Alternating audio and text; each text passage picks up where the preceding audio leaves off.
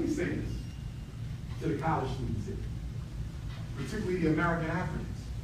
Everybody in here who look like me, I don't care if you come from Kenya, Ethiopia, Brooklyn, Texas, Brazil, Puerto Rico, UK, Toronto, I don't care where you come from, you're going to have to make 3 decisions before you graduate. I had to make them. Number 1, are you going to use the education you got at Lehigh University to fight for your people's independence and liberation? Or are you going to use it to be another gatekeeping sellout? Every one of you got to make that decision. You can't be on the fence. You're either going to be an advocate for African independence, or you're going to be an advocate for white power. There's no way around it. That's number 1. Number 2, are you going to dedicate your life to a man or woman who looks like you? Or are you going to perpetuate the slavery crisis?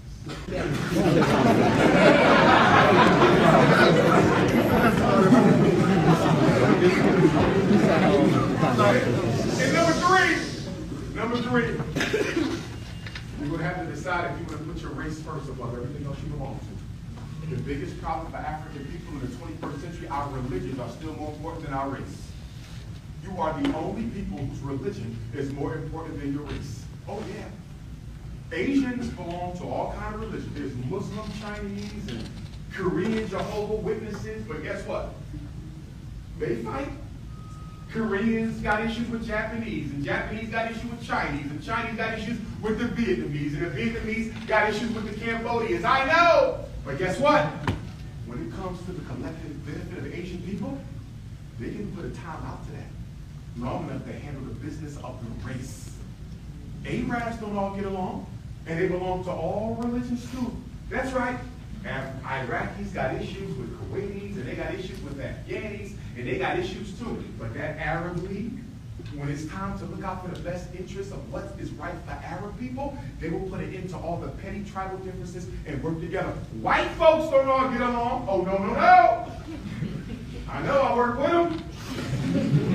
I hear the Irish say something slick about a European Jew, and I hear the Jew say something slick about the Italian. The Italian say something slick about the Spaniard, and so forth and so on. They got issues, but guess what? When it comes time to keep in a place, they will put a time out to the petty intra-racial fight long enough to deal with the extra-racial fight. The only people who will keep on fighting, even when your existence is being threatened, is black folks. We do not know how to stop the petty tribal beefs long enough to look out for the best interests of black folks. And the biggest tribe in the black community is religion. There's nothing worse than to raise a black child to believe that if that other black person don't worship God the way you do, you should not be bothered with them. It's the worst thing you can teach a black child. How do you teach a little black boy? Like I was taught in North Philadelphia, if they not Muslim, they don't, I wasn't taught that they didn't count, but they were not as important as people who was Muslim. And I said, wait a minute, as a young kid growing up, he don't know what it is to be black. He's a Muslim, he prays with me in the masjid, but he's from Afghanistan or Kuwait, or he's a white Muslim, but these brothers over here, they're not Muslims, but these are my friends and they go through what I go through. But in religion, we're taught to turn our backs on our own people and align with other folks because they believe in the same book we believe in. Black people have never been free as long as we worship their religion instead of freedom. I want to bring this to a close and say this. My issues with my critical race theory brothers and sisters, even though I support them and they are right, here's the issue. If you want to teach critical race theory, why aren't you teaching it? Why are you waiting for the United States Department of Education to approve it? Why are you waiting for Lehigh University or Harvard or Yale or Princeton or UPenn to approve critical race theory? If I want to teach black children that had it not been for you, America wouldn't exist, I can teach that in any black church. I can teach that in any black community center. I can teach that whenever I feel like it. So what is your point, Dr. Umar? My point is, I believe many of these critical race theorists are nothing but economic academic hustlers. This is just another scheme to get approved by the government so we can write some books and make some millions of dollars and write some curriculums and make some millions of dollars and do some workshops and make some millions of dollars because everybody knows academics is a multi-billion-dollar business. How many of you critical race theorists are in the black community fighting police genocide? How many of you critical race theorists are in the school district board meetings fighting against the over-identification of black boys for emotionally disturbed and reading disabled and math disabled and ADHD and conduct disorder and ODD? How many of you are fighting the mental health establishment that's doping our kids up on Ritalin and Adderall and Concerta and Medicaid and Prozac and Paxil? Nobody. So you're just a bourgeoisie academician. And as far as I'm concerned, critical race theory is a distraction from the real issues that black people face. Like, when are we going to build our own schools for our own children? And when are we going to build our own hospitals for our own elders? And when are we going to build some truly black banks so we can finance black people? White folks, I want you to understand this. Every black student in here has an idea that can make them wealthy. The difference between them and you is you're more likely to get the loan approved from the bank than they would. And 50 years from now, when you're living in Beverly Hills somewhere, and they're living in the ghetto somewhere, working 2 or 3 jobs to feed their family, you might look down on them and say, we started at the same place.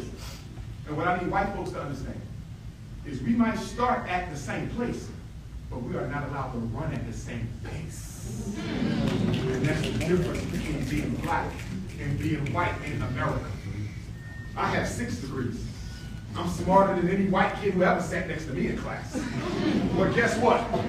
They got the opportunities and I didn't. Not because of my opinions, because I kept them to myself. And then black students, I'm going to tell you right now, don't let universities know what you really believe. Keep it to yourself. I don't need you to be Malcolm X at Lehigh. I need you to get your damn degree. Okay? I'm serious. When I got interviewed, when I went to college, I put my suit on, the tightest one I could find. And I walked in here and said, yes, I'm going to study clinical psychology. I said, I love your department.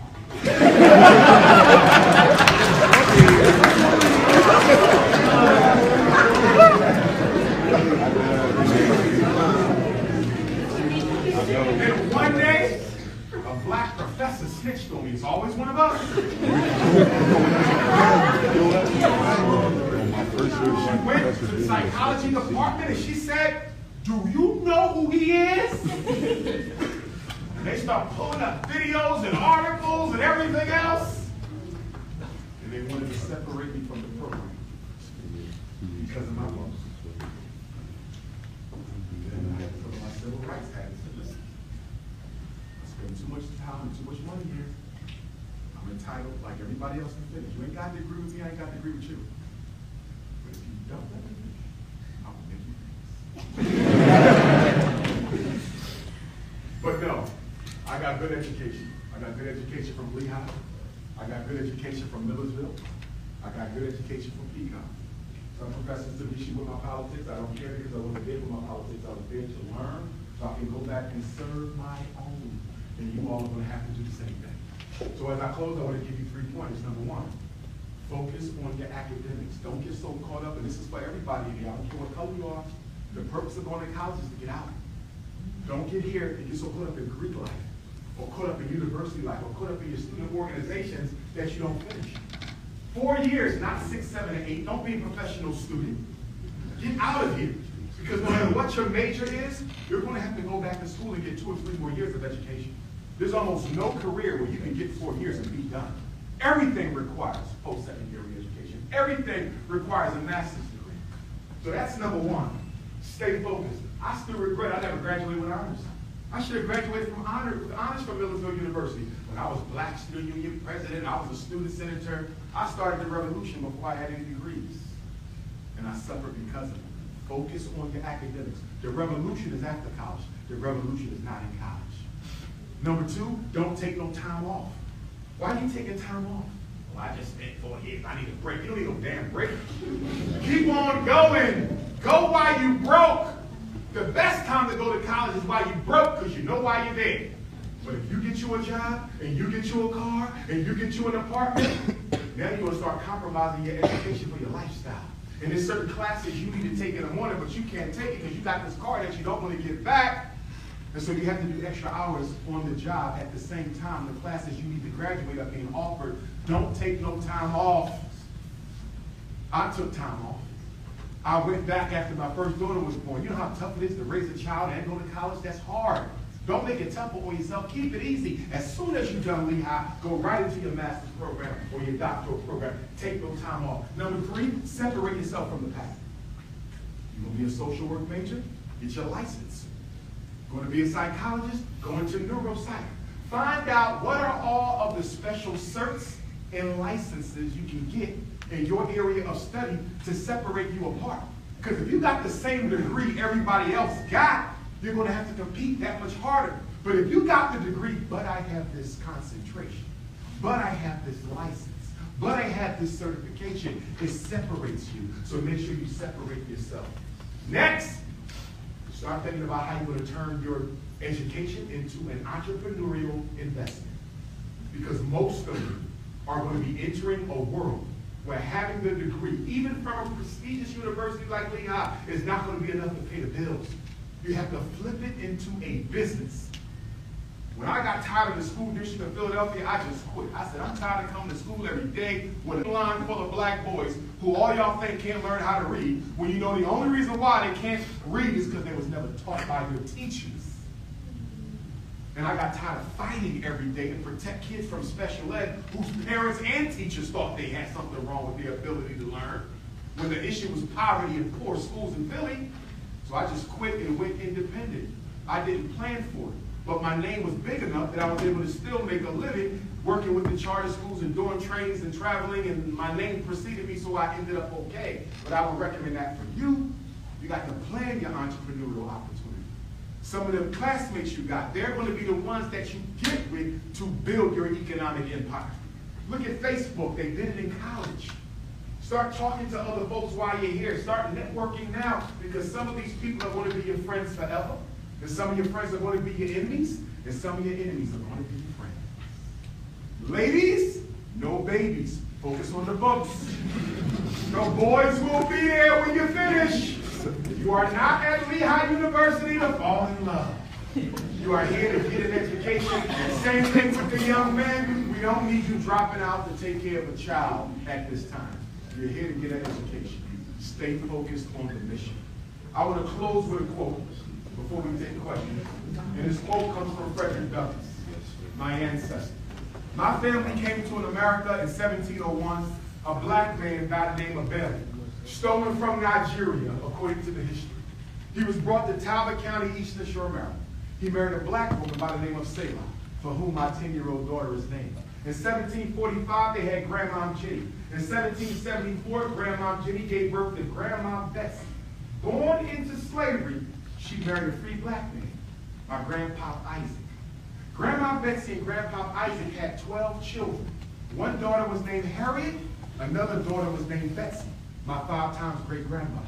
These 2 sisters were by Aaron Anthony, the white man who owned my family, whose great-great-great-grandson I met a couple years ago when I was hosting one of my college tours, interestingly enough.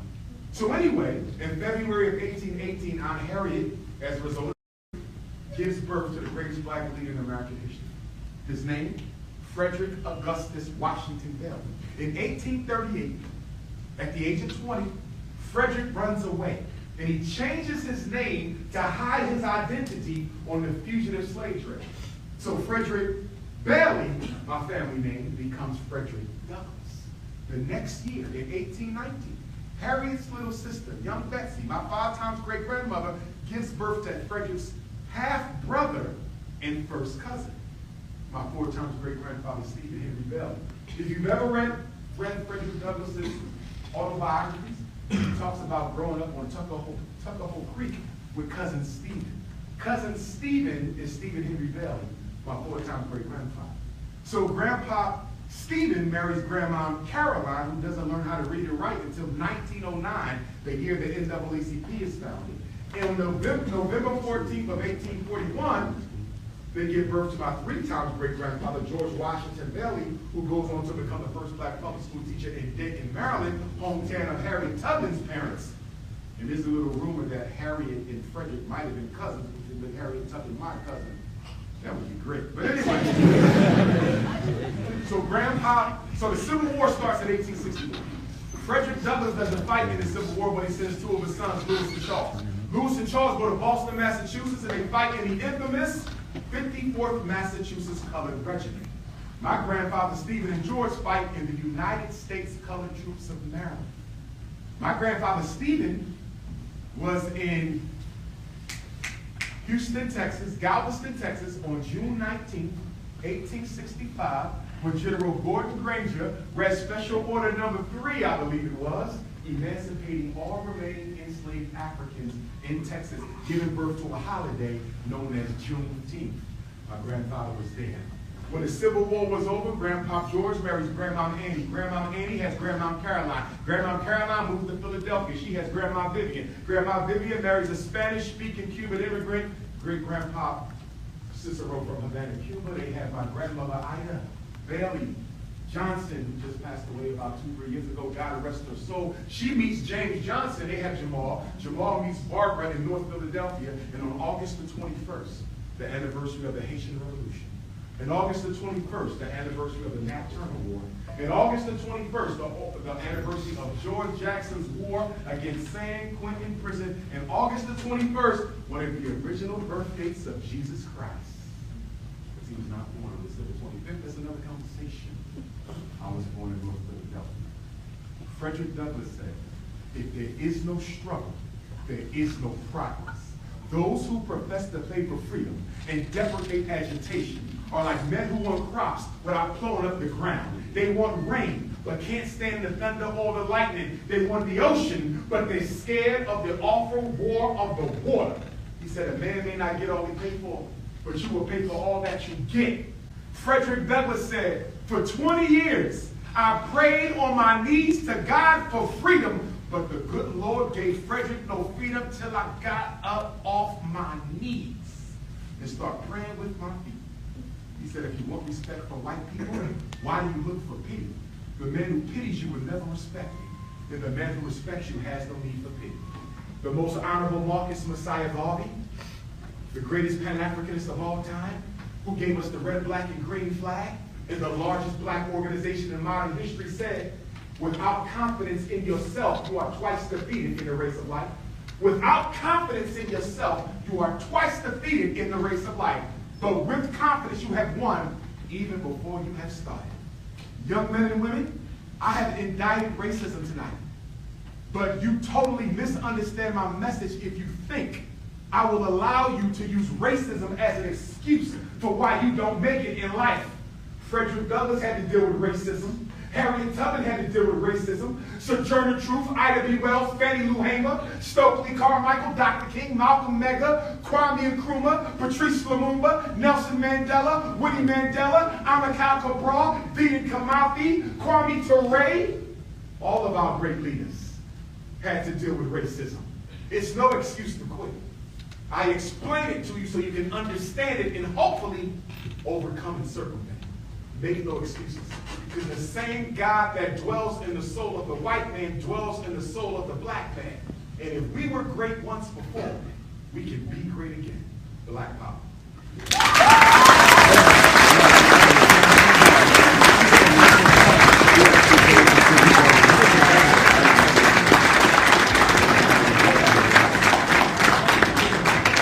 So now, if you have a question, raise your hand. I'm going to give you a number. So this is for my friend Jaden back home in Maryland. Do you have any tips for African American men in minority areas to succeed? Yes. As El Hajj Malik El Shabazz Malcolm X said, we have to be twice as good to get half as much. A black man in America, you must be self-motivated. You must be a good manager of time. You must be a great goal setter. Because you're not only living for yourself, you're living for every black person who came before you and every black youth who will come after you. So my life is a sacrifice to let my ancestors know you didn't do that in vain, and to let the young people know that if I can do it, you can do it. So again, no excuses. Set your chart, plan your path, and then you gotta walk it. And choose your company wisely. Because there's no need for none of you to hang around black folks who want to use racism as an excuse for why they never made it. It's going to be hard for you. It was harder for me. I hated being the only black man in every class I took in college. I went to Millersville University, Lehigh University, and the Philadelphia College of Osteopathic Medicine, and I was always like the only one most of the time. They thought I was there for sports or something. not Lehigh, but definitely at Millersville, the undergraduate institution. But I didn't let that get me down. I used it to motivate me, you see. And most of us, when we don't finish college, it's not because we can't do the work. It's because we don't have the discipline. It's the discipline. And I'm telling you right now, black or white, you better master self-discipline. And what is my definition? Dr. Umar's definition of discipline is the ability to do what you don't want to do when it has to be done, whether you like it or not. That is what makes the billionaire. That is what makes the millionaire. Study anybody great in their area. I don't care what race they are. What separated them from everyone else was the discipline. Do you know that most medical doctors were only average in undergrad? Most of them, surgeons included. So how did they end up at that level? Because they had the discipline to do it over and over again until they perfected it. God is discipline. The sun rises on time every day. So does the moon. You get a summer, spring, winter, fall every day. You get 365. Well, in Africa, it was 364. The Europeans get 365 days in a year. But it's consistent. God is disciplined. And whether you make it or don't make it in this world, it's all going to come down to how much discipline you have. And nobody controls that. Not the white man or the black man, only yourself. Who's my number two? Yes, Thank you, sir. Dr. Have a great night. Thank you. How do you feel about Building the Frederick Douglass Marcus Garvey Academy? God willing, if all goes well, we will be open for school next fall. The Frederick Douglass Marcus Garvey Academy will be America's first truly independent African-centered school for boys based on the principles of Pan-Africanism and international economics. The premise of our school is going to college should not be the sole focus of grade school education, because college is putting African Americans into long-term debt. There's over 2 million African Americans in this country with master's and doctorate degrees who are unemployed. So telling young black people that going to college will be the saving grace for the rest of your life is misleading and dishonest. I want to teach our young men that if you want to go to college, you will be ready. But guess what?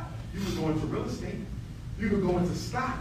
You can go into entrepreneurship. There's a lot of different avenues available to you to get wealthy, take care of your family, and build for the liberation struggle, because that's what it's mostly all about.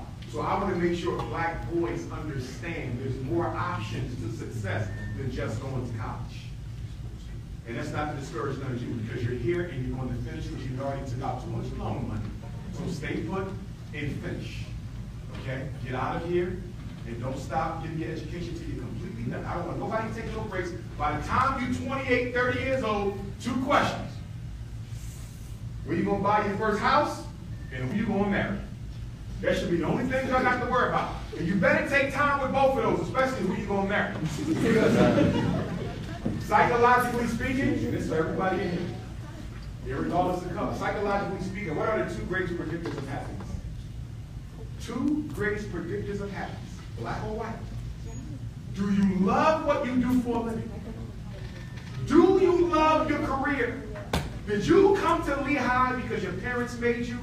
Or did you come to Lehigh because you wanted to be here? You wanted to be that teacher. You wanted to be that nurse. You wanted to be that psychologist.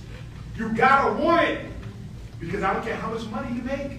If you don't like what you get up every morning and dedicate your life to, you will be miserable. So that's number 1. Do you love what you're doing? I love what I do. Going around the country, raising the consciousness of black children, making white folks mad as hell. I love my life! I'm kidding with you. And what's number 2? After do you love your career? This is the most important part. All ladies, listen up. Do you love who you spend your life with? Your partner, your mate, your husband, your wife. And you better take your time and choose that. Because if you love your husband or wife, but hate your job, you want to stay home in the bed all day and never go to work. If you love your career and hate your spouse, you're going to be working overtime every night and never going home. If you love your job and hate your spouse, you'll live an okay life.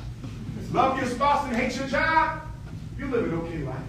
But if you love your job and love your spouse, you will be amongst the happiest people in the world. But if you hate your job and hate your spouse, you will be on my therapy couch. Take your time and get it right.